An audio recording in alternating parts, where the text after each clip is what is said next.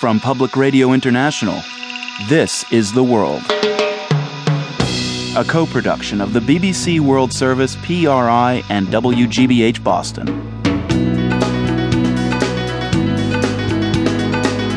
It's Tuesday, May 22nd. I'm Marco Werman.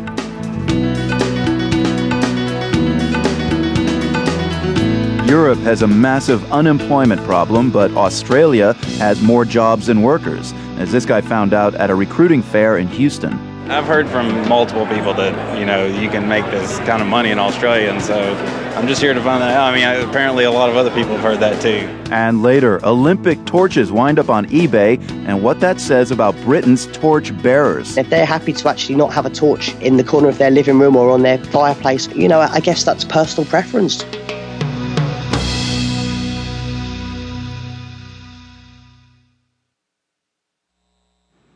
BBC News with Sue Montgomery. An Egyptian court has given jail sentences to 5 policemen for their role in killing protesters during the uprising which toppled the former president Hosni Mubarak in 2011. They are the first officers convicted over the violence and were given 10-year prison terms. John Lyne reports from Cairo.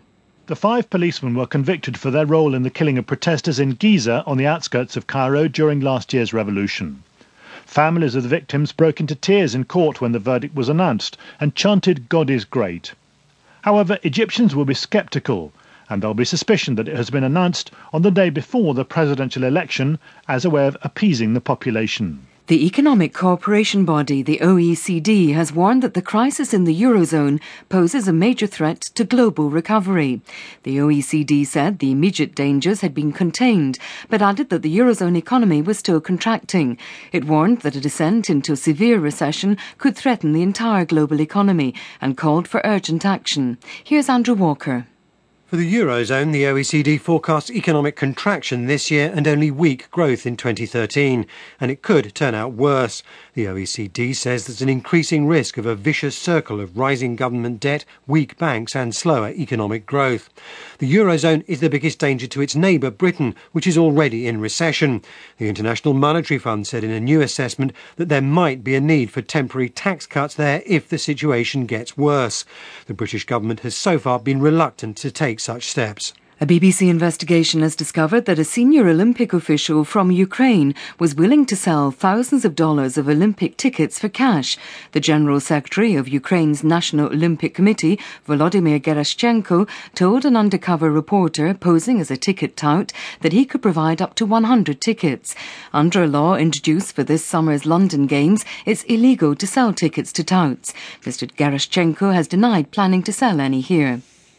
Chelsea have announced that Didier Drogba, the hero of the London club's first ever European Champions League victory on Saturday, is leaving. He scored the winning penalty in a shootout against Bayern Munich. Here's Alex Capstick.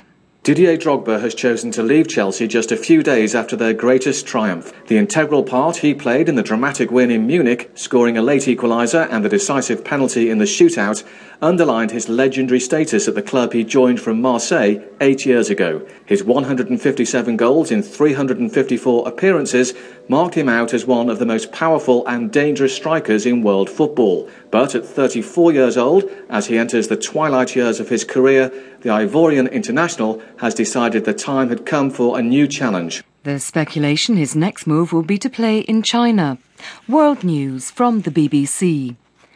There's been a sharp increase in the number of killings in the east of the Democratic Republic of Congo. Human rights workers say dozens of people, mainly women and children, have been attacked, raped and mutilated in recent weeks. Clashes have taken place between a local militia known as the Raya Mutomboki and members of the Congolese army. Last week, the group attacked United Nations peacekeepers for failing to prevent the killing of local people. The leader of the Hezbollah Islamist group, Hassan Nasrallah, has called for restraint after at least 12 Lebanese men were kidnapped in the Syrian city of Aleppo.